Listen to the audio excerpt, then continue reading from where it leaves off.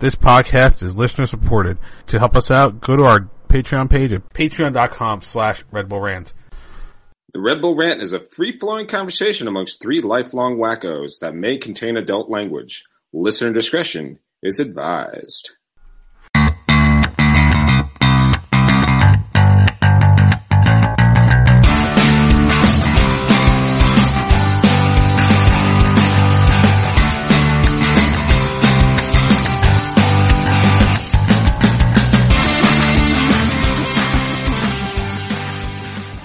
Welcome, my friends, to the show that never ends. This is the Red Bull Rant Podcast, the official Red Bull podcast of SB Nation and Once a Metro.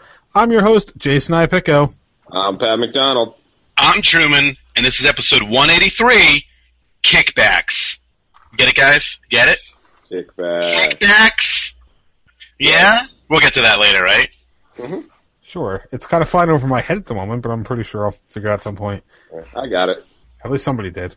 All right, so yeah, that whole thing flying over my head aside because that threw me off. Red Bulls went down to Orlando last week, came away with a 1-1 draw off of a Friday night matchup. So let's get right into this one with our likes and dislikes. Pat, as always, you can get this off first. What did you dislike about this game? I won't steal your thunder because I know what yours is going to be, and I'll add on when you go from there.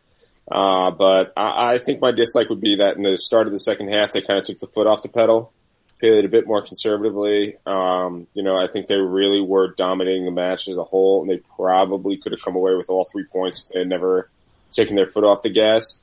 I think that would be my big dislike is that, 3 points on the road. Well, I'm not complaining about a point on the road, which is, generally what you want. They could have had 3, I think, and, that was a bit disappointing to see them kind of hang back a bit there early in the second half there, and enabling Orlando to get back in the game. Yeah, there was a couple listeners that got a little upset when Cristobal came in, and they, people online and stuff were a little upset. But my point, I just said, well, they're trying to escape with a point. I think that's the only way they can, that was Jesse's thinking process at that point is like, let's get one, get the hell out of here, prepare for another tough road game. My big dislike, and maybe it's going to be what Jay's going to talk about, so maybe I'll just sum it up in 3 words. Mas. Unimas. Another terribly broadcast game by just a terrible, terrible channel. Mm-hmm. Jay, is that what you're going to talk about? Should I just let you expand on it? I was, but I now have another point to make, but we could talk about this for a moment. Brutal, yet again, split screens, just awful broadcast. Again, I can't actually watch it at the channel, where I work. It's just not on. You have to stream it. It's terrible. It's unbearable. And it's an insult to MLS fans, and it should be an insult to MLS that they let this happen. Yep. And that we have to deal with it again tomorrow night. Yep. Even worse. Yeah, it's funny. I've seen some points online. People say, well, now Liga MX fans are going to get to watch. They're tuning in for their Liga MX game. They're going to get to watch the MLS. I'm like, no. Give me a break. The split screen automatically tells our audience that. I don't care if MLS is getting a bigger screen. It just goes to show you they're not that important. And,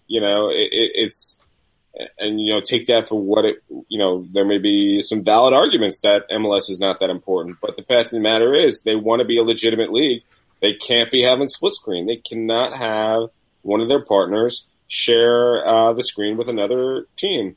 And another point just brought up because this has been going on for a year and a half. I was actually listening to Scene Red earlier. Mark Fishkin brought this up, but the English announcers who go goal, it sounds so fake. Didn't we, as a podcast, we've been bringing that up already? Yeah, well, it's time to bring it up again because it's just so pathetic. I wish at this exact moment that Jay had a clip from a certain game last year that proves how terrible they were. Now, I don't know if Jay actually has that clip ready because we didn't really talk about it. No, but I bet you I know exactly which clip you're talking about. I bet you do. Oh, yeah. Is it going to happen? Is Jay, are you going to edit this in? No, Well, I could probably find it, but I'm gonna go out on here, and I'm probably gonna get the line wrong a little bit, but I believe what you're talking about it was something like the white glove on the white bullet. Yep. Or something like that. Right, glove on the white bullet. Is it sad that I know exactly which one you're talking about? Yeah, I think. Yeah. I think for this week and next week we need to have that soundbite just ready, like in case. It probably just needs to be in our arsenal for any game on Unimos this point, right? I mean, or where Ramsey Sandoval says McCarthy. Oh boy. Mm. Or they butcher nonstop. Little self promotion here. I wrote a piece about all this crap, and I made a few suggestions for the next TV contract. One, Unimos loses its national blackout if they ever pull this shit again, which I know will never happen.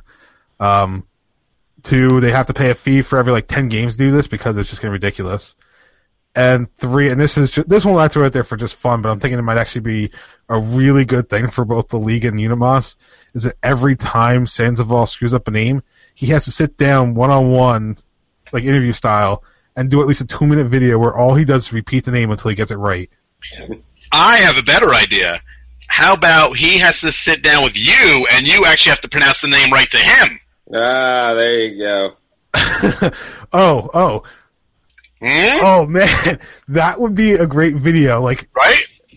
I would honestly do that, because I bet you I would still get more right than him. I think you would. I think it'll be like a name off. If Yes, exactly.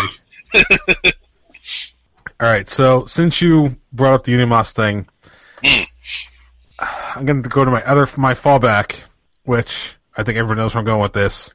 Ted Unkel is a terrible referee. Listen, by no means do I think that the Red Bulls were helped in this game. I don't think Orlando was helped. Ted Unkel just sucks in this. I don't know what happened. I can't remember the foul that happened. It was within the first 15 minutes where something happened to one of the Red Bulls players. Something got called, and then a few minutes later, almost the exact same thing happens. And I think it was Felipe gets a yellow card. And at that point, I'm just well, Ted Unkel's lost this game already. Because as soon as that happens, everybody just started going full bore in their tackles and everything. And it's just what do you expect? No consistency right off the bat. You think this game's going to be under control? No. So that game was ugly, one in part due to the Red Bulls playing for a draw at the end, but two, Ted Unkel and not knowing how to actually manage the game as a referee. Wasn't that the New England game earlier in this season where you could sense that it was just going to get out of hand, and it did. This game was probably more out of hand than the New England game. Right, yeah. And honestly, I think we could have seen at least 2 red cards aside if this, depending on how no more referees would have called the game. I think you could have seen 2 red cards aside, just from not necessarily dangerous tackles, but from the number of fouls that you saw. I'm actually surprised Unkel even took out the red card at all in this game, but yeah, might as well have at this point, Yeah. All right, so we do have 2 emails, but before that, we gotta do our likes as usual. So Truman, you're up first. What did you like about this one? Well, the worst player in the world had another assist. Sasha Kleishin is just playing like a superstar that he is. I'm just going to keep riding this until he actually has a bad game, because it really hasn't happened yet. And if I could put a season together, he's just been playing great. So really kind of the star here, setting BWP up for the Red Bulls' only goal. That mustache is it's killing it all over the field, and it's good to see. I guess, that the good times more or less will keep rolling. I mean, the team is looking good. They're getting on the board. Their defense has been better. Part of that aided by the addition of Aurelian Collin. I think that this team is no longer painful to watch like it was for so many weeks this season. So I'm just gonna have to say that was my big like. I mean, I was gonna go Kleishin too, but my thunder was stolen. So. Can we play Orlando every game? Because it seems like that's when Bradley Phillips just scores this year. Right. Hopefully he can keep it going against DC United, but it was nice to see him score. And that I think it's an unusual goal for him, in that he ran onto the ball in the way. Usually I think it's actually maybe I don't remember. I for some reason I feel like that's an unusual goal for him, but that was such a great job by him. One-time shot, not really looking at the keeper as he's taking the shot, but getting it just right. And that whole sequence, honestly, was just like amazing. Question with the pass, and I forget who. I want to say it was Izzo sprung Question with a tremendous pass to relieve the pressure immediately, and just that whole sequence was. And Truman's gonna laugh at me for sounding like Michael Cole, but that was vintage 2015 Red Bull. Like that was just what we come to expect last year, and that's hopefully we'll see more of it again, in the rest of 2016. All right, so we do have some questions. The first one is a little bit of a long email. That's all right. From Jeremiah from Brooklyn, and Truman, he specifically addresses his first part to you. Call me out again. All right, he says, all right, Truman, I want to hear your... So this is a two-part email, by the way, so the first part's for you. Who's the email from? Jeremiah from Brooklyn. I said that like 30 seconds ago. I didn't hear it. I don't know. All right, so he says, all right, Truman, I want to hear your, and in parentheses, because it's important here, totally unbiased, assessment of Aurelian Collins' play on his debut for the team, given how against his acquisition you were in the first place. And before you start, he's going to go grab some popcorn. Okay. Let me just say that I wasn't quite against the move because it was like getting a player for free. I still hate the guy. And one game's not going to change my mind. He needs to be a card-free gentleman for the rest of the season for me to change my mind about this guy. I still think he's a thug. Oh boy, he played one game pretty good, but the whole team played pretty good last week.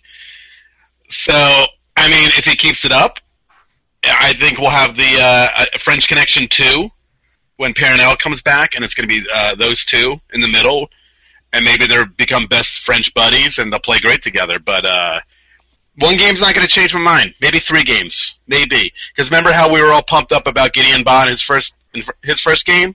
What happened the next game? Looked terrible. So, I know Colin's been in the league. I know it's a little different. Colin's been in the league, and he's been in MLS for a while. But one game's not going to change my mind on the guy. All right, so the second part of his email. This question is for all of you, but is mostly directed at Mr. McDonald. Uh-oh. So look at you get Mr. Truman gets nothing. This is damn right. Some level of respect here. I love it. Question has been on fire lately, but is still being snubbed for the United States national team. Dax has been getting serious shouts to be selected for a year or more now. Robles has gotten his token call last January, but his play the last 2 seasons probably should have seen him called in at least a couple more times.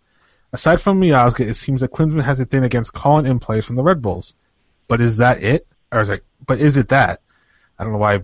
Anyway, is there something about the Red Bulls statistically or organizationally, aside from being an MLS team, that's keeping our players off the national team radar?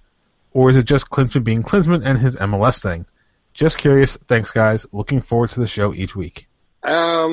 It's one, obviously Klinsmann is very, very hard to read in terms of, who he values, who he rates, stuff like that.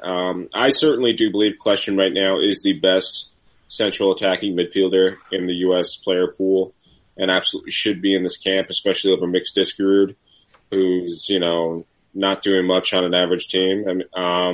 Question has been the only player on the Red Bulls who really has been solid all season. Robles, it's kind of like, he got his token call. I have a feeling Robles may play a bigger role for the U.S. national team when Raimondo decides to retire. Like, he might be that third guy again. And then as for Dax, he certainly started slow this season. So right now, I would not say he should be the number 6. And Kyle Beckerman, the guy's an ageless wonder. So he's going to be certainly hard to, move out of that role. I mean, I think Dax certainly should have gotten more of a look by now, but, It's not something that I see happening. Now, is it Klinsmann against the Red Bulls? I don't think so. I don't think it has anything to do against the team. It might be. I definitely think it's more against the MLS thing. And it's going back to the question again. The people who don't rate him well, who are still on the Klinsmann bandwagon. In fairness, when Klinsmann did call Kljestan in, Kljestan wasn't great. He was put in the role that he now plays, the attacking midfielder, and far too often passed back instead of pass forward.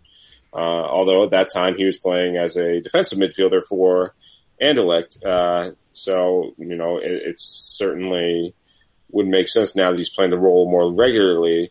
He might be a little bit better. So, again, Klinsmann's a mystery. It's really hard to read the guy. I'm sure, for as much as his 40-man roster was for the most part fine, I'm sure when he makes his final cutdowns for the Copa, it's going to be ridiculous. Something's going to be ridiculous. So you never know. But I would certainly say Kljestan and Dax, I wouldn't hold my breath in seeing them in the U.S. national team, especially as long as Klinsmann is the coach. So here are my little thoughts on it. Start with Robles. I think he's a really good keeper. He should be getting some looks for the national team. However, I think one thing that he does suffer from, and this is not a slight against him because it's not something he can necessarily control, but at 5'11", on the international stage, being a goalkeeper, height does have its advantages. Ramondo's 5'9". Technically 5'10", according to according to Wikipedia, and that's for the same reason I don't think Ramondo's going to see a real starting gig. Why I think we're going to see like a Sean Johnson or Bill Hamid probably end up taking that role once that generation. It's not that I agree with it, but I think that's what we might see once that generation comes around. Or sorry, once like the current generation has kind of phased out, like once Tim Howard and Brad Guzan have reached the end of their life with the international team, I think that's what you'll see is the younger, taller keepers who aren't necessarily as good, but I think you'll see it because the idea is going to be length over skill. Don't necessarily agree with it, but I think that's just what's going to happen. Pausing on Hate DC Week, Bill Hamid's pretty good.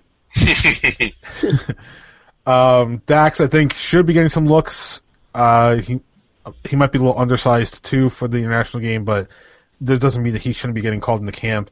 Kljestan, he should have been getting called into camp ever since the middle of last year when he started turning things around at the Red Bulls. I think the biggest thing out of all of this, and people have to remember, is that aside from the January camps, when was the last time Klinsmann really had a chance to experiment with the team, right? Because we've technically been in World Cup qualifying since the end of 2015, and I know Pat's going to laugh at me for that, but unfortunately, and I don't agree with it either, but you got to think Klinsmann's saying these are games that matters. I'm going to go with the guys that I can trust.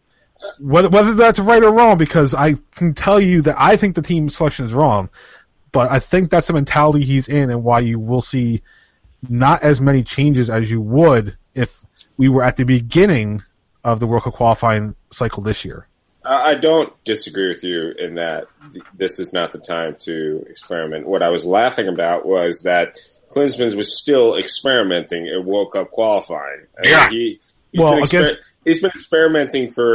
been experimenting every game since they left the World Cup in 2014. Didn't we argue about that earlier this season? Right when we talked about that, right? Yeah, he has not called in a consistent lineup in 2 years.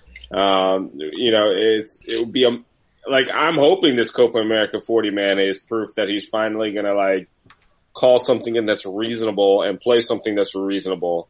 I mean, will he? I don't have the faith that he will, but it'd be nice if he actually put the best team on the field of people in their actual positions for this tournament. But we'll see. At this point, we might see Miola, Lawless, Twellman might be in there. Ronaldo, they might be all back the way, Klinsmann sets lineups. I'm sure he's got some, third division player in Croatia that he's ready to call up. Well, you see, he plays in Europe, he's testing himself, and blah, blah, blah, blah, blah. all that bullshit. He plays for FC Mushmakan Mudarabadistan. He has to be good. Yes. Don't understand that it's harder to play in Europe, so therefore, if they play in Europe, they're automatically better than anybody in MLS. Mm-hmm. Yeah. Truman, you got any thoughts before we move on? Well, just real quick, and how do you not play a guy who's been an amazing form in MLS? That's it. That's it. He's been playing lights out. We joke every week, but really the guy's been unbelievable. Yep. How do you not get him in there and give him a look in a non-World Cup qualifier? And then if he's that good, then you put him in the World Cup qualifier. But, that's me. He's the biggest snub on the Red Bulls. Yeah, for sure. All right, so we have one more piece of listener mail. This one comes in to us on our Twitter at Red Bull Rant from Juan Mesa. He asks the question, I want to hear some thoughts about Sean Wright Phillips' present and future with the New York Red Bulls.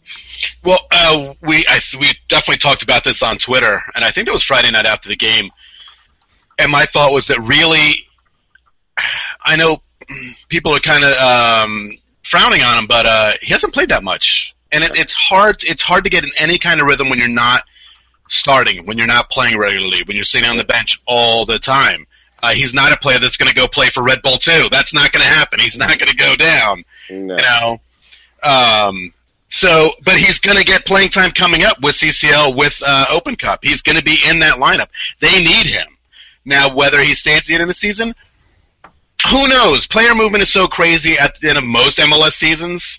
Guys come in and out all the time, so that's a totally different story. But let's see what happens when we're playing like 3 games in 10 days. When you're playing these tournaments, you're going to see the guy more often, and then let's make judgments on him. Yeah, I don't. We got long, actually. I think, I agree. I think he'll see some time in these tournaments, Open Cup, CCL. I certainly think he's capable, but I think, guys like Grella and Sam are just better right now. Sam, I could do without. He's been starting to perform lately, but, it's just how it is. It doesn't mean he's a bad player. It doesn't, he certainly has value off the bench. It's just, doesn't necessarily make sense to play a 34-year-old, 35, I think, 34, 35, I don't know, year-old winger when you got younger guys who are in form. That's really all it is. I don't think anyone expected when Sean Wright Phillips came to this team to begin with to be anything really more than a role player. So that's what he is. And when he comes in, it's not bad. He's certainly not terrible. Right. And would you rather have? Would you rather have a guy like him coming off the bench, or a guy who's like that last man on an MLS roster? Well, can we clone Sean Davis? And that's true. Sean Davis is. That's true. You stole my response. Damn you, Pat.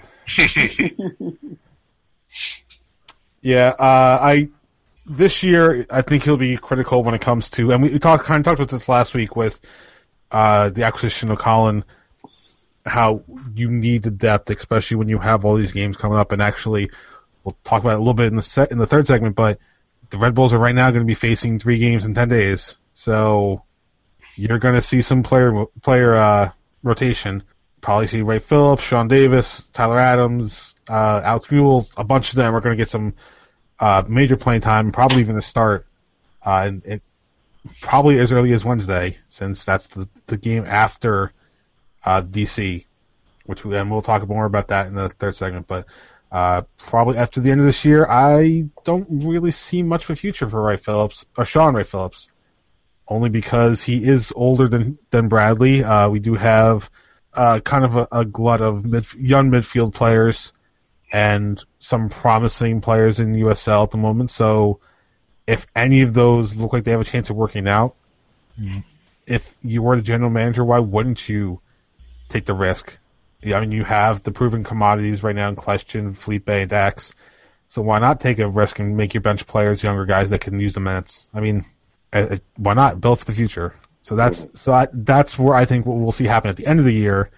Whether that will actually happen, I don't know, because Sean Wright Phillips wasn't even signed till like 2 weeks before the season started this year, so you never know. So anything else before we move on to the guest segment? No. Nope. No? All right. So with that, we're going to take a quick break, and when we come back, we're going to have on with us from Black and Red United, Jason Anderson. We'll be back with more Red Bull Rant right after this.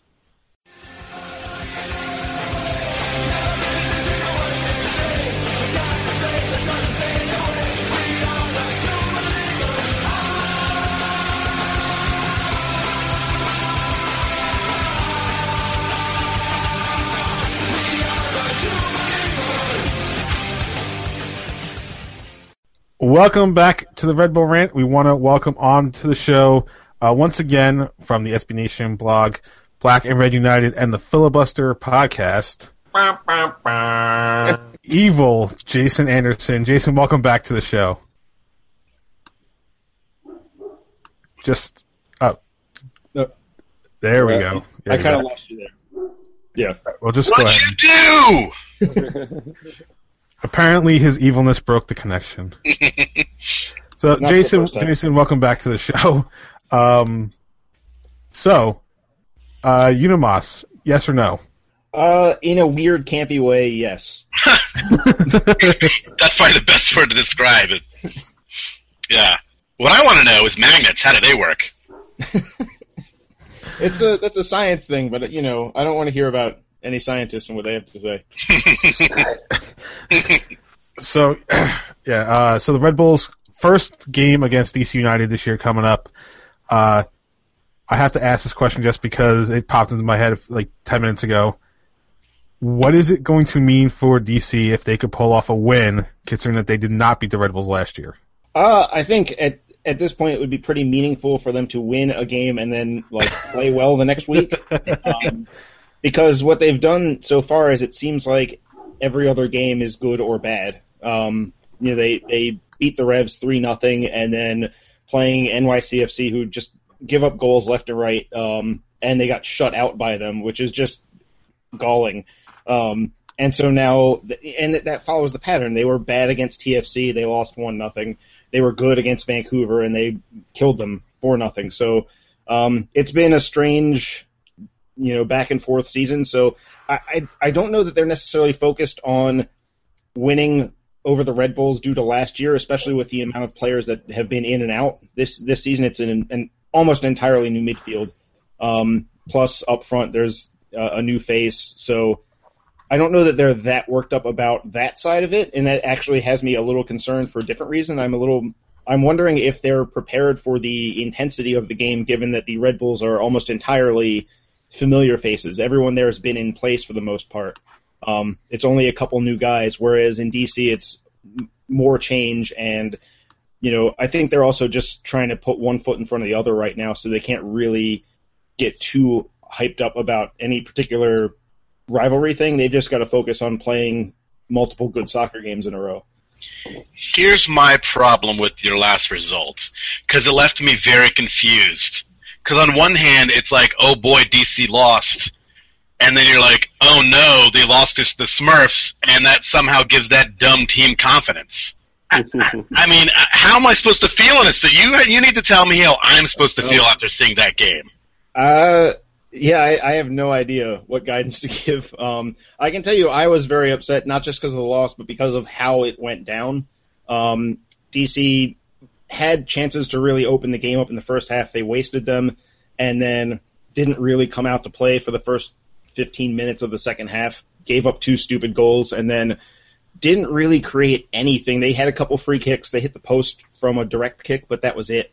In the run of play, they weren't really able to do anything against a team that is really, really weak defensively. So I guess if I were in your shoes, I would be fairly happy about it because it's an indicator that playing DC next is a good sign because they've got problems to work out, and I think they do have some problems to work out right now.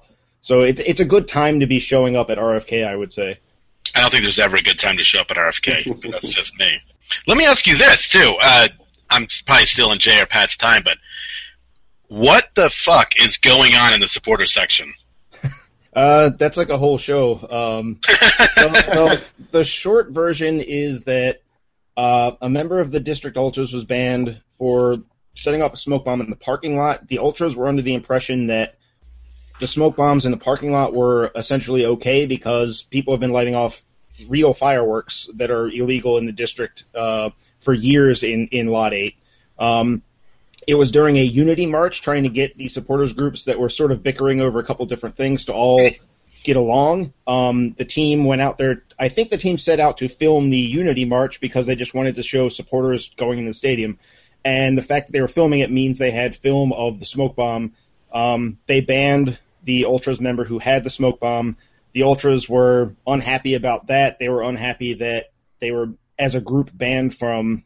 They were told they were banned from like basically anything other than just being in their section, and then that changed to they could have drums. So since then, they've been going back and forth with the team, having meetings about it, and I think both sides they've kind of drawn their line in the sand, and there has been no compromise that I've heard about. So the Ultras are continuing to protest. The last I heard, they will not be in their section until after halftime.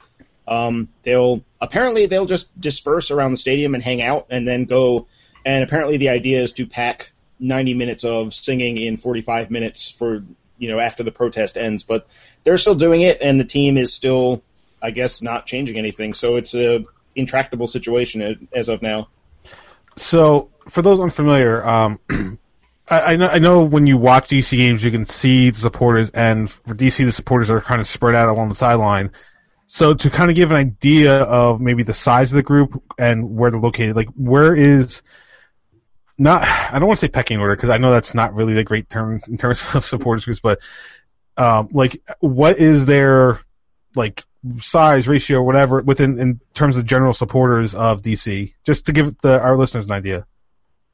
They take up 1 to 2 sections depending on They and La Norte are on, if you're watching on TV, they're the last 2 sections to the left before the empty space that used to be seats, but those seats were broken when the Nationals moved in. So thank you, Washington Nationals, for that. So the Ultras take up that last section, and La Norte is next to them, but La Norte it's sort of like there are a few rows of that, and then the Ultras sort of fill in, and they sort of work as a group. There's no real issue between those two at all. It's hard to even tell the difference between them sometimes. So as far as that goes, their numbers aren't big. It's a smaller section at RFK because of the way the seats arc. It's near the corner. But as far as TIFO in the stadium, they're the top dog. They're the ones that come up with the biggest displays, the most creative displays. And since they've been protesting, they have not been really doing anything other than taking shots at DC and MLS. So unless something breaks in the next 24 hours or less than 24 hours, I would assume that there will be a banner taking a shot at United or at MLS or both, and that'll be it, instead of a larger display like they would normally do.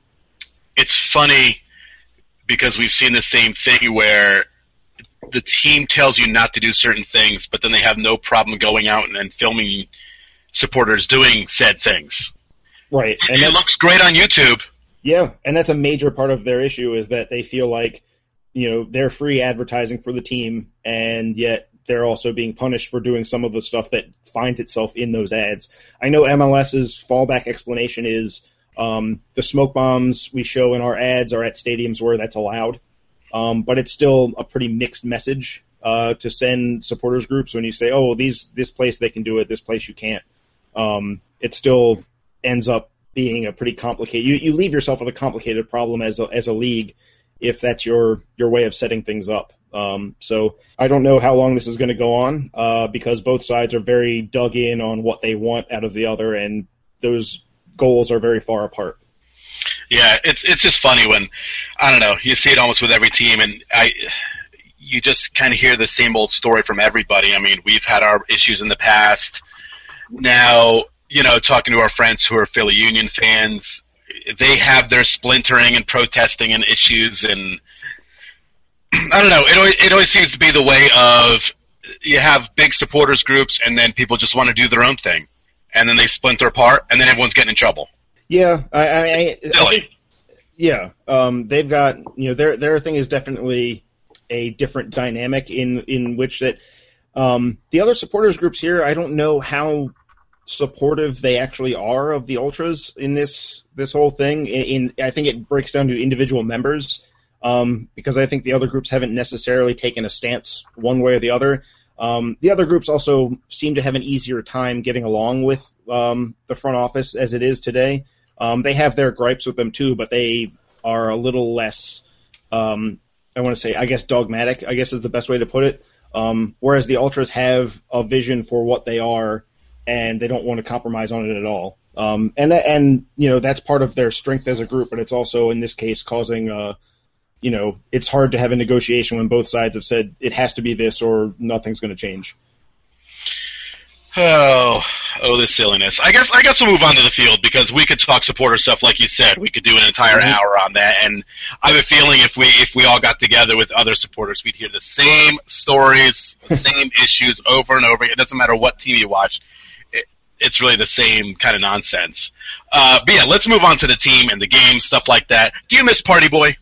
Yeah, a little. I'm glad he's been healthy. I knew that as soon as he had a run of, we're 3 months into the season, he's barely had 3 healthy months in the last 3 years, and he's been able to succeed for Philly. I don't know if he just needed a change of scenery or, the training staff here has been pretty good with every other player. There aren't guys picking up hamstring strains left and right. So for Pontius to go and be healthier elsewhere is sort of a puzzler. I definitely feel like I'm going to miss him for this game, because he always brought a higher level of play. Whenever he was healthy to play the Red Bulls, he always really stepped it up.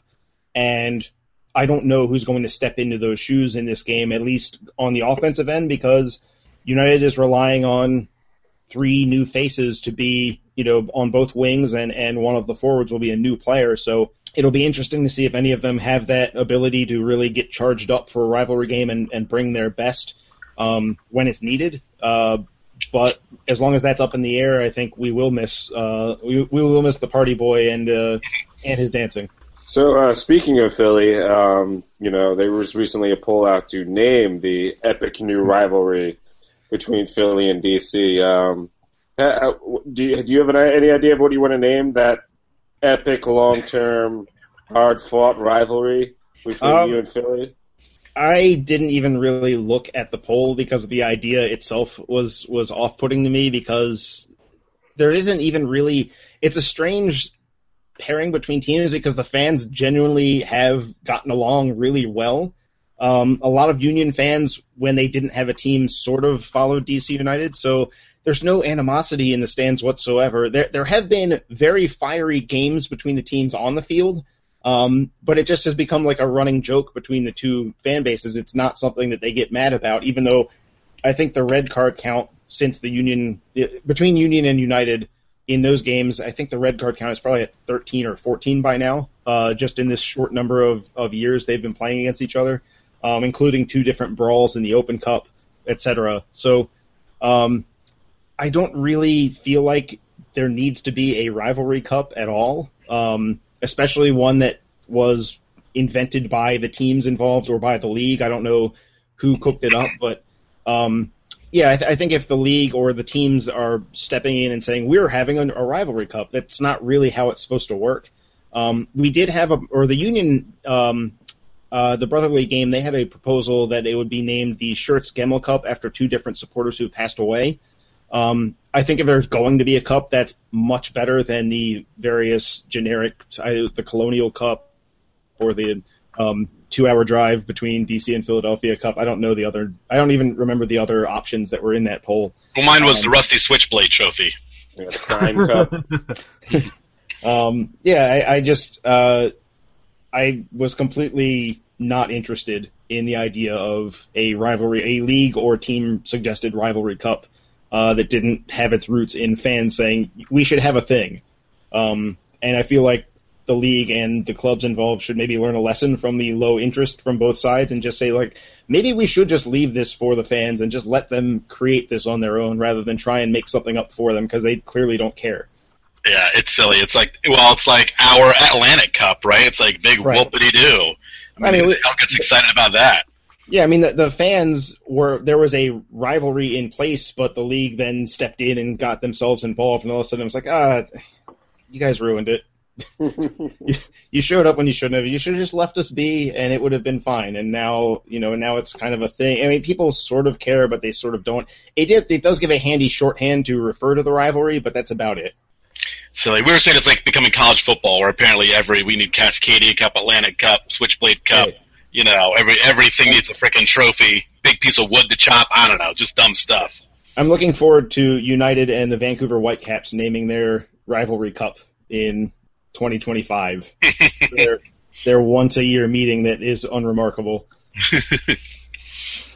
How about Vancouver versus Orlando, the frequent flyer cup? The road team always gets killed because it's 3,000-mile trip cup. The Columbus, Kansas City, no one watches this game cup. All right, let's take it back to the game. It's going to be tomorrow night. With the Red Bulls traveling to DC to take on United in the first game of the year. For Red Bull fans who probably do not watch DC, because why would we watch DC?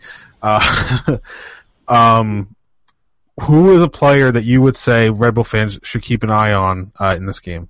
It's definitely going to be Luciano Acosta. Now that he's finally getting starts, United got him on loan from Boca Juniors this year. They have an option to buy. At this point, it looks like they probably should pull the trigger on that at the end of the year. I think they have a second year. They could hold him for a second year on loan. But he is naturally he's a number 10. He's been playing more as a second forward with a lot of freedom for United because of the setup. United plays a flat 4-4-2. There's no actual number 10 anywhere. Really, really quick feet.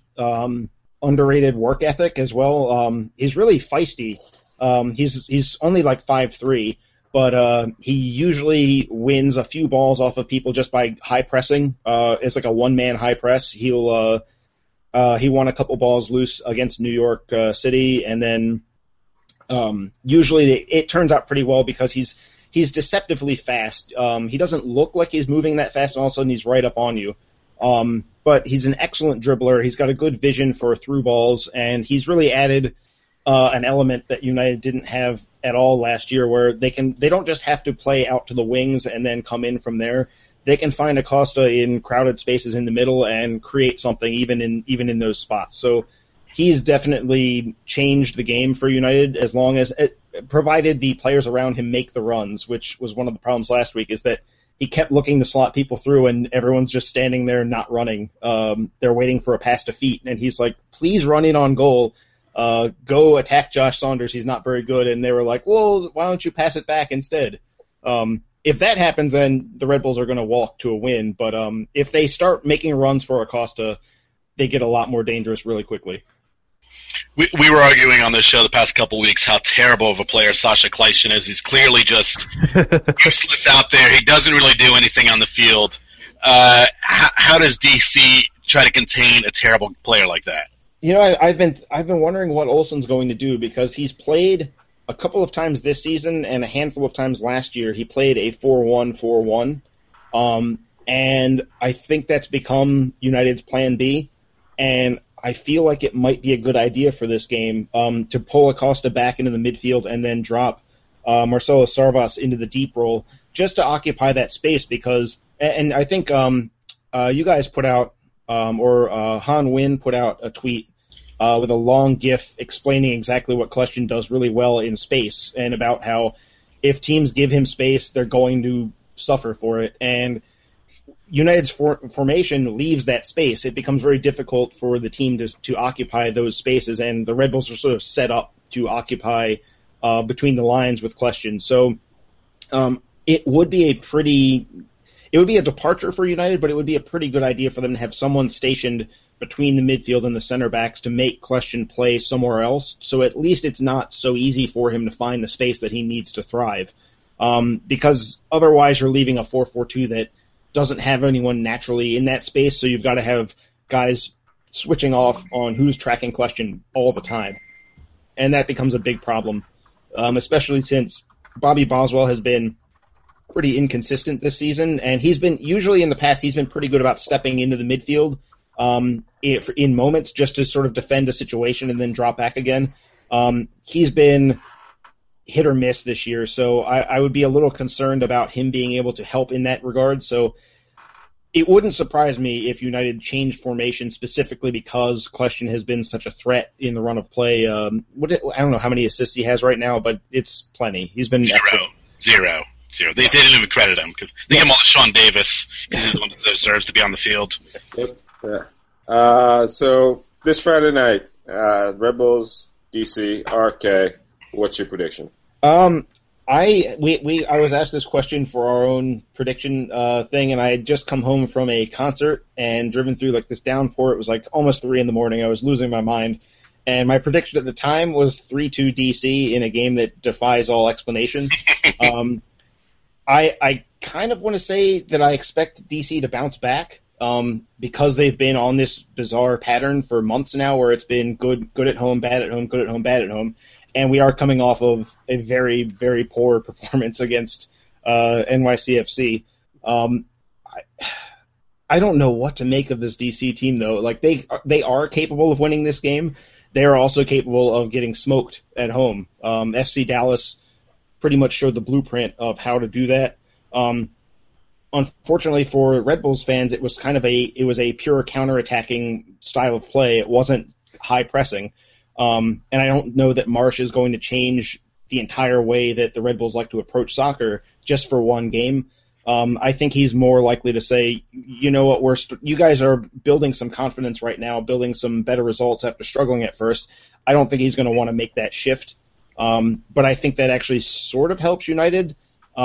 So I guess I'm going to stick with my delirious prediction. Just on the fact that I'm so unsure of what United is going to show up. It really is a Jekyll and Hyde team right now. So it could be a United win. It could be the Red Bulls winning with ease. It could be anything in between.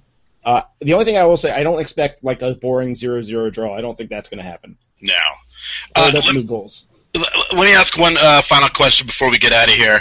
Let's just say you're at the gathering of the Juggalos, and you're going to enter the Fago launching contest, all right? Okay. There's a couple techniques apparently they have here on their website, which I'm totally not looking at. But if you were going to use any technique to launch a bottle of Fago off the stage, would you use the triple tap stage bounce, the middle finger rocket launch, the suppository release, or the Hail Mary throw? What would you do?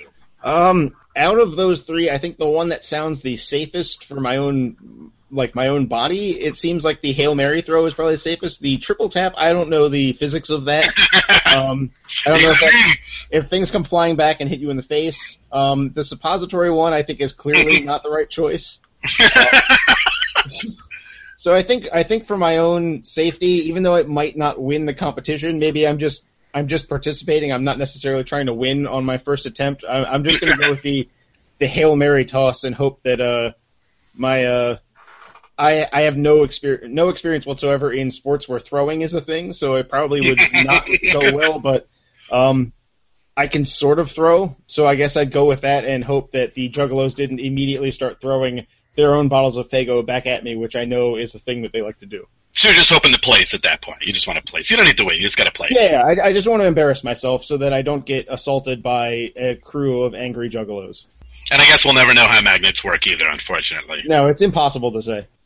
Rest in peace, Ass Dan.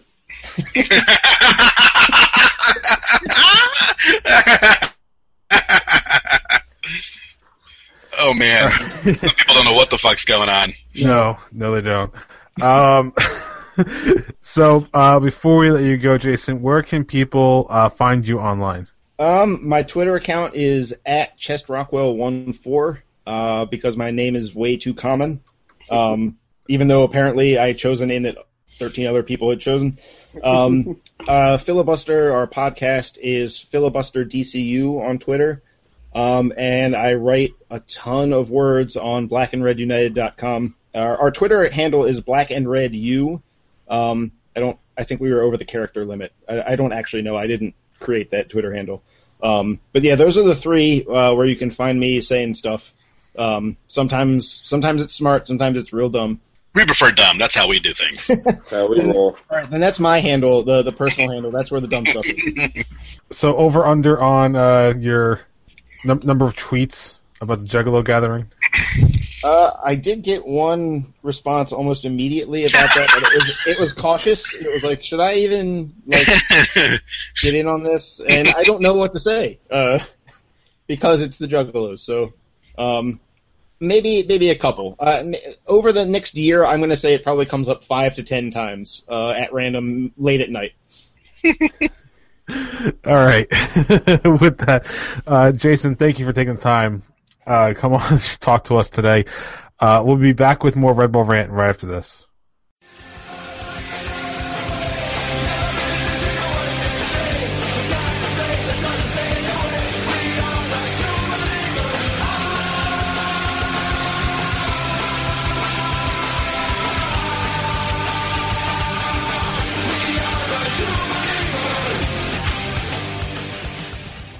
Welcome back to Red Bull Rant. Once again, I want to thank evil Jason Anderson for coming on the show. You can read his stuff at Black and Red United and the Filibuster Podcast. So let's get right into it because we have 2 games to preview this week. First, Friday night, May 13th, 7 p.m. Eastern Time on the dreaded Unimos. Red Bull for the first time in 2016. I was about to say 2013 for some reason. 2016. Is taking on DC United. So we'll get right into it real quick. Pat, what is your prediction for Friday? I'm starting to believe in the Red Bulls, but I do still also believe that, RFK is a tough place to win. I don't think they'll embarrass us Red Bull faithful, but I also don't think they're going to lose. So therefore, I am going to go with a nice little crisp 1-1 draw for the Red Bulls on Unimas against DC United. And it's another one of those things where I hope I'm wrong, but like the good kind of wrong, not the bad kind of wrong. It's funny, at the end of the first segment, Jay didn't mention who got the predictions right. That would only be this guy. So let me, real quick, only Truman got it right, and not even the score, just the draw. That's all right. That's still a point up on you guys. I'm climbing back. Do we even know if you're a point up? I feel like Jay hasn't been paying attention for like 2 weeks. So I went back. Real job keeps getting in the way. Bullshit. So I went back and I listened to the episode I wasn't on, or at least the part where the scores were said. So here's the up-to-date standings. Nothing really changed except because of last week. 7-6-4, Pat, me, Truman. See? I'm closing in. And I'm going to close in more this week when I get the score right. 2-0 Red Bulls. They're coming back.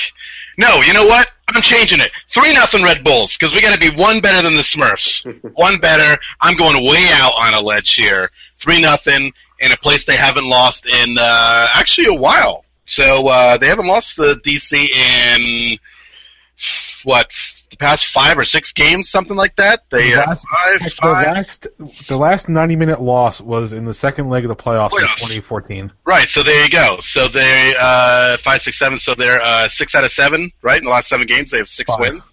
4-0-1. Okay, in the last 5. Right.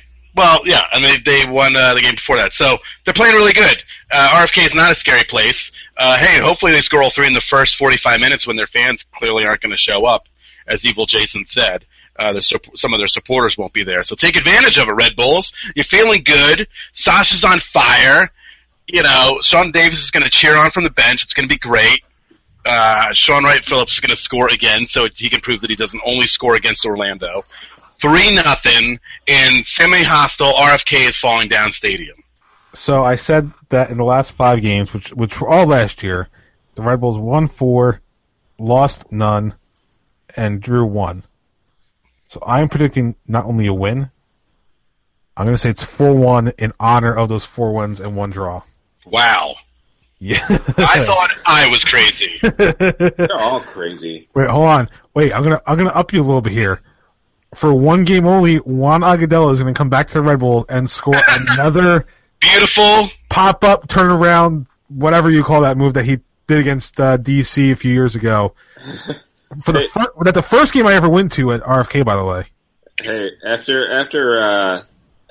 Kai Kamara goes to New England, I wouldn't put that past you. Wanagudela makes a return, or at least goes somewhere else. Right, that's what I was going to say. He might need a new job. Yeah. And we're going to be talking about that in a little bit. But yeah, I think with a little bit of confidence now with the 3-game unbeaten streak, as Evil Jason said, DC does not do well after playing well. So I think and then of course the first, rivalry game of the year, which the players have said they actually hate DC more than New York City FC. So, MLS can take that narrative and shove it up its ass.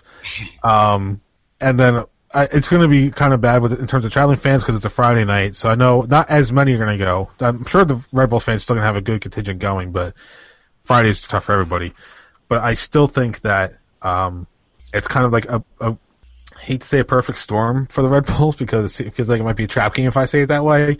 But I think everything's pointing in the favor of the Red Bulls, and if they get one early, I think it's just going to be like an avalanche like you saw against FC Dallas, where DC tries to get back into it and just can't do it, and then in turn just gives up even more goals to the Red Bulls. So that's what I'm going with 4-1.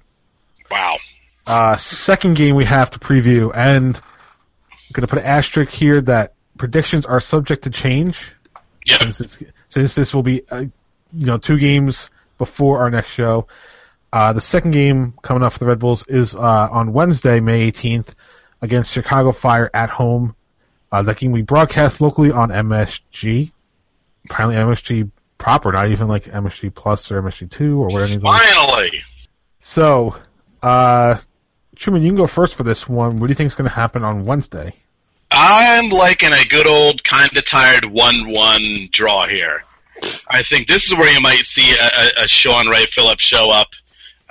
Might give guys a couple, breaks. They're playing Chicago, who, they're Chicago and they stink, and I know they're not good on the road, blah, blah, blah, blah, blah, but I can smell just the tiniest of letdowns in this game. No one likes playing on Wednesdays, no one likes going on Wednesdays, and no one likes watching on Wednesdays. So 1-1 sounds perfect. I am not going to say a draw. This one I actually think is going to be a win. I mean, Chicago's bottom feeders once again. And I know they've always played the Rebels tough, but, I don't think that's going to be the case this year. Or, so especially at Red Bull Arena. I know it's everything he just said is valid that, it's not going to be a crazy atmosphere at Red Bull Arena, but I definitely think the Rebels are going to take this one. I'm going to go with a 2-0 win, Red Bulls, and it should be a good one. I'm also going with a win for the Red Bulls on against Chicago. I'm going a little more conservative with 2-1. I can't imagine that the kind of like midweek, that they're just going to shut out Chicago because there's going to be some tired legs on the field, even if you'll see a lot of player rotation for that game. So we'll see, but I have a feeling that they'll still win, just won't be as impressive as the win will be against DC United. All right, so let's move on to the dumping ground because I know we have a lot to talk about. Tons. So first thing we have to talk about, Karl Ouimet. So for those of you who... Hey, Jay, do you get the title of the show now? Oh, God damn it. Yeah! Booyah! Oh, how did I not realize that? All right, so... I think we all know what happened. I don't think there's a listener that listens to our show that doesn't know what happened to Karl Ouimet. Yeah, all right, so... We all know. Everybody knows what happened. So the fallout from that, in case you don't know the fallout anyway... There you go. Romero Parks, the assailant, I guess is a good way of putting it, has been fired or released by the Pittsburgh Riverhounds of the USL. He has been given a year-long suspension from the USL, which, as far as we can tell in terms of the SB Nation blogs, because we kind of talked about it a little bit, seems that he could play in another league this year. Not so. The current FIFA regulations is that a suspension handed down by a league is not automatically observed. These are the current regulations, because back when Rafa Marquez left the Red Bulls with a 2-game suspension, that suspension traveled with him. Now, the rule is a suspension handed down by a nation's association is automatically carried over. An suspension handed down by league does not unless FIFA applies it worldwide. So basically, USL and or United States Soccer would need to apply to FIFA to make that year-long suspension take effect anywhere else in the world, which is kind of stupid for a player who kicks another player in the back like that. Yeah, pretty much. Karl Ouimet apparently did not have anything broken. He seems to be okay. Went for an MRI, I think, during the week, but I don't think anything turned up. So that's good news. However, he will be suspended for 3 USL games because the lead up to the kick was that Ouimet and Parks were apparently exchanging blows and, quote, closed fist punching before. All that stuff was captured off camera, by the way, so you would not be able to see it in the stuff that's come out. And how that works, for those that are wondering, since he is technically on a day-to-day loan, apparently 2 games will be automatically applied regardless of if he's actually selected or not. I have no idea about the third, but we'll worry about that whenever it happens, I guess. Thoughts? Do we even need to talk about this? Like, I just feel like... Thoughts? Like the guy's a total chump? Like, you want to do fisticuffs with a guy? Do fisticuffs with a guy. That's one thing. Yeah. You kick a guy in his spine? Scumbag. Oh, yeah. That's a scum move, and I know he went on Twitter and apologized, but dude. But not really apologize. Right, you did that way after the fact, apologizing to the league and the team and the blah, blah, blah, blah, blah. And he didn't even apologize to Ouimet on Twitter. Right, well, no, but he talked to him. Yeah. Right, sure. Dude, you kicked the guy in his spine. Yeah, while he wasn't looking, I mean, come on. Yeah, there's nothing you can say about it now. I mean, the punishment fits the crime. You know, it was total bullshit, but I mean, that's really all you can say about it at this point. It's done. Unfortunately, it happened. The good news is Ouimet appears to be fine for the most part, just sore. And yeah, it's good that this guy, lost his job over it because, there's really no place for that in sports, period. No, well deserved. Well deserved. Yep. And you know what? Maybe after a couple years, he'll get his act together and maybe prove himself to be a better human being than what he showed in that game. Yep. And on top of all that, he probably ruined his chance of playing international football ever again. Yeah. He was actually on the radar for Jamaica, and I bet you he is no longer in anywhere near 40-man roster for at least like a year or so. Because if I'm Jamaica's coach, why do I trust him? Right. Yeah. So two other things I have, and then we'll get to whatever you guys want to talk about. Kai Kamara, at the MLS trade deadline, has been moved from Columbus to New England after basically calling out Federico Higuain and their captain. I can't remember who Columbus's captain was, top of my head. Brian McBride. Yeah, for not letting him take a penalty kick that would have gave him a hat trick, and in doing so called Federico Higuain selfish. But he was traded to New England for basically a shit ton of allocation money and draft picks and all this other stuff. And in my opinion, Columbus got the better of the deal because they got rid of a locker room cancer and got a shit ton of stuff to rebuild their team in the future.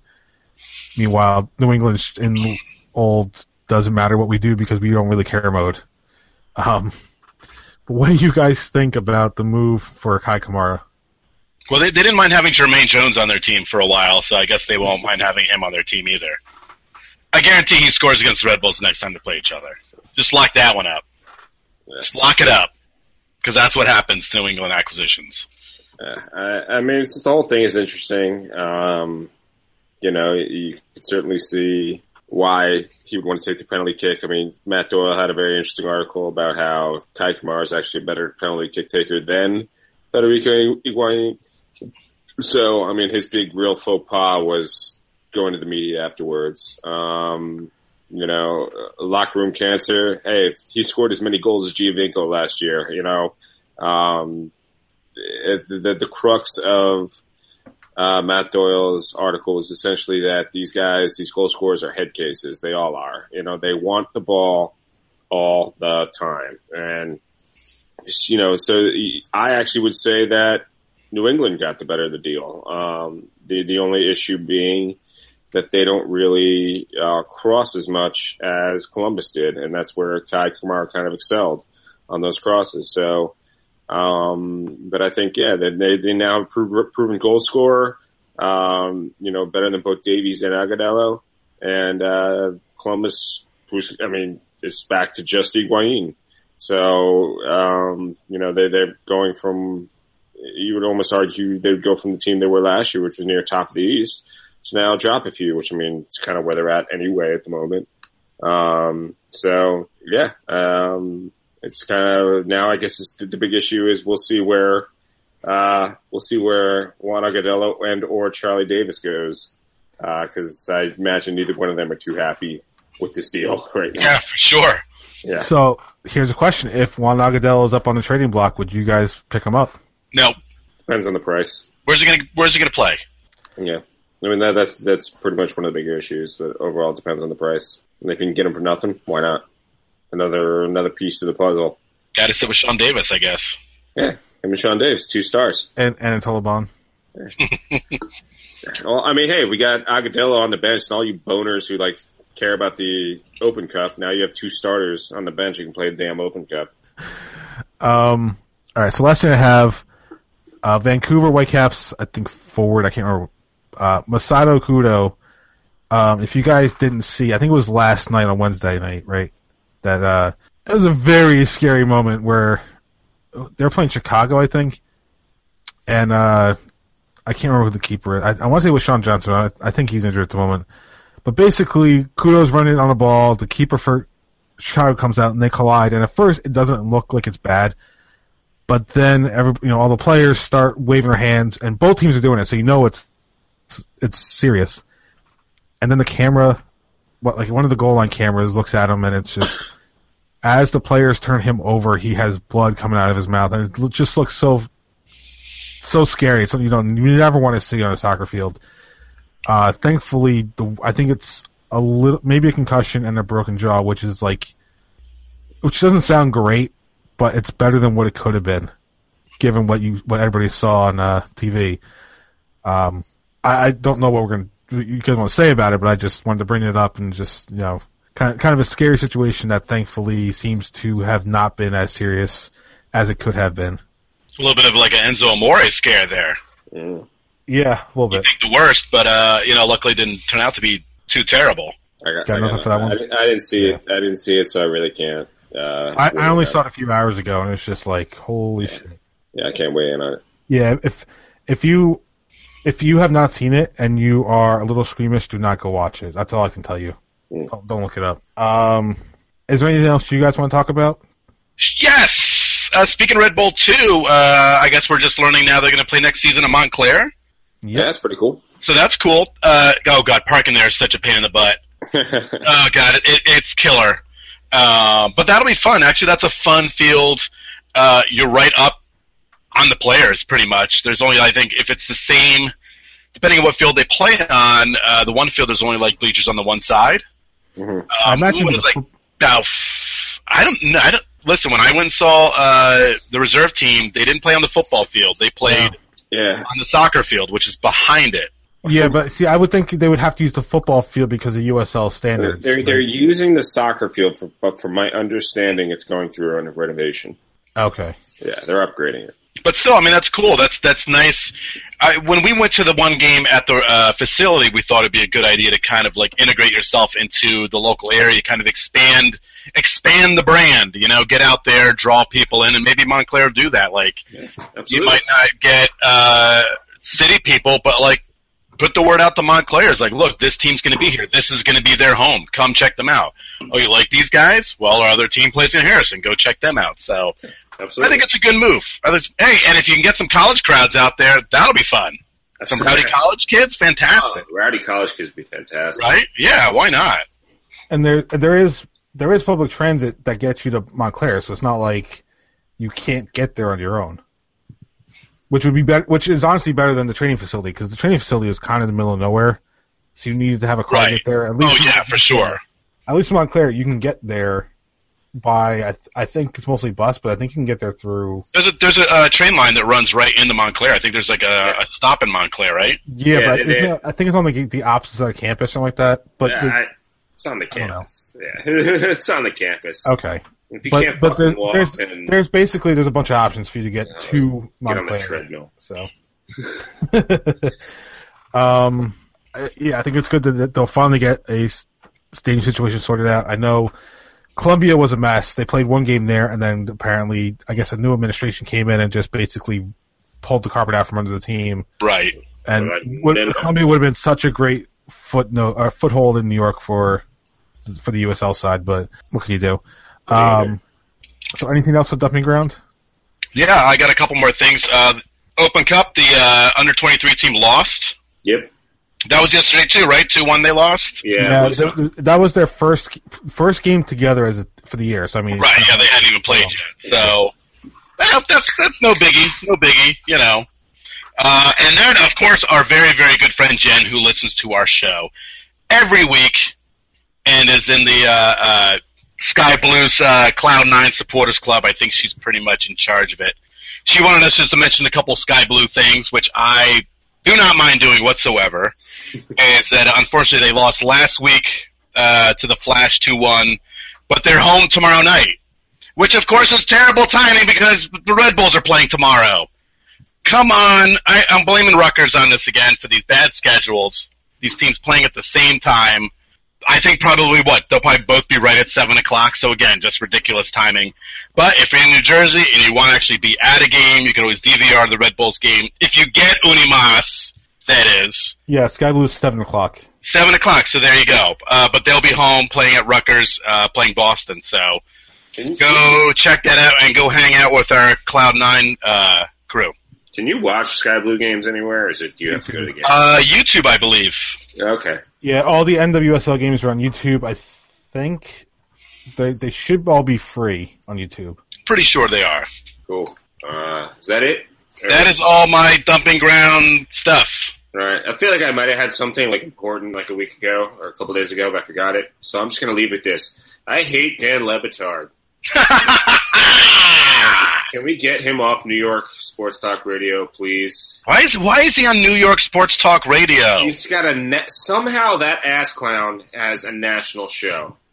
I have no fucking clue how that guy is nationally famous when it's just all bullshit and race baiting. That's all his show is. It's just, I mean, we joke around on this show, but then we actually add in actual analysis.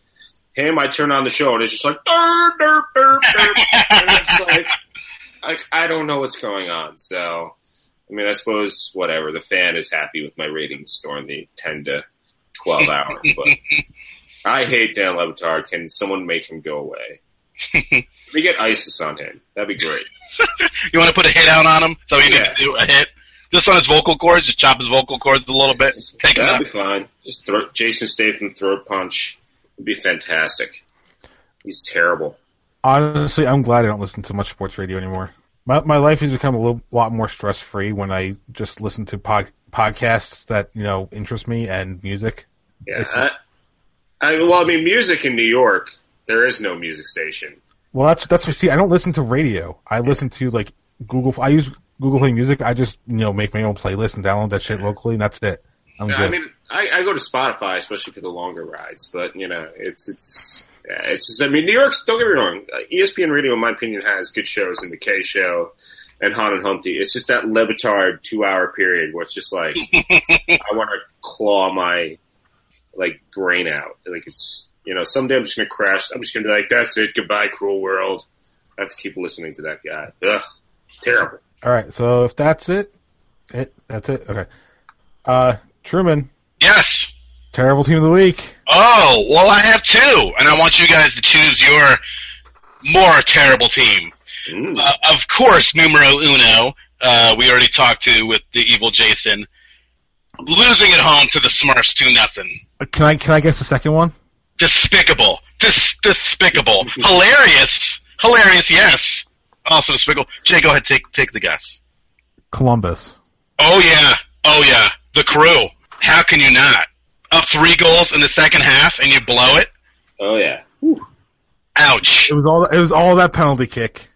Yeah, that's what it was. that put the kibosh on them winning a game they had in hand. That is a brutal, brutal way. So I don't know. I guess, Pat, you have to make the decision on Who was worse last week? I'm going to go with the Columbus Crew. It's just complete disaster right now. Crew. Boo the Crew. Boo the Crew. The game that got a man traded. And he just signed a new contract this year. The second best goal scorer in the league last year, and you just traded him. Yep. Signed him to a $1 million contract, and then traded him away within the first 3 months. All right, so that's it. We're good. We're great. All right, let's wrap this one up. You can visit us at oncemetro.com/red-bull-rant. You can help us by going to patreon.com/redbullrant and throwing a few bucks our way. You can email us like Jeremiah from Brooklyn did at redbullrant@gmail.com. If you want to call us, leave a voicemail, 973-348-5329. Facebook.com/redbullrant. On Twitter at redbullrant for the show, at Dr. Stooge for myself, at PMACDA2 for Pat, at The Truman for Truman. Subscribe to our show via iTunes, Stitcher Radio, Google Play Music, or at soundcloud.com/red-bull-rant. Any last words before we get out of here? 2 things. Damn you, Nemas! I'll never have to see you after tomorrow! And win. Yeah. Let's win, baby. And somebody figure out how magnets work. So that's 3 things.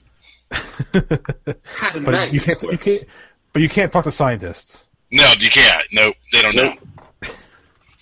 Yeah. I want an unscientific study on how magnets work. All right. So for Pat, Truman, and myself, this has been episode number 183 of the Red Bull Rant. Thank you guys for tuning in, and as always, go Red Bulls. Peace out. Lates.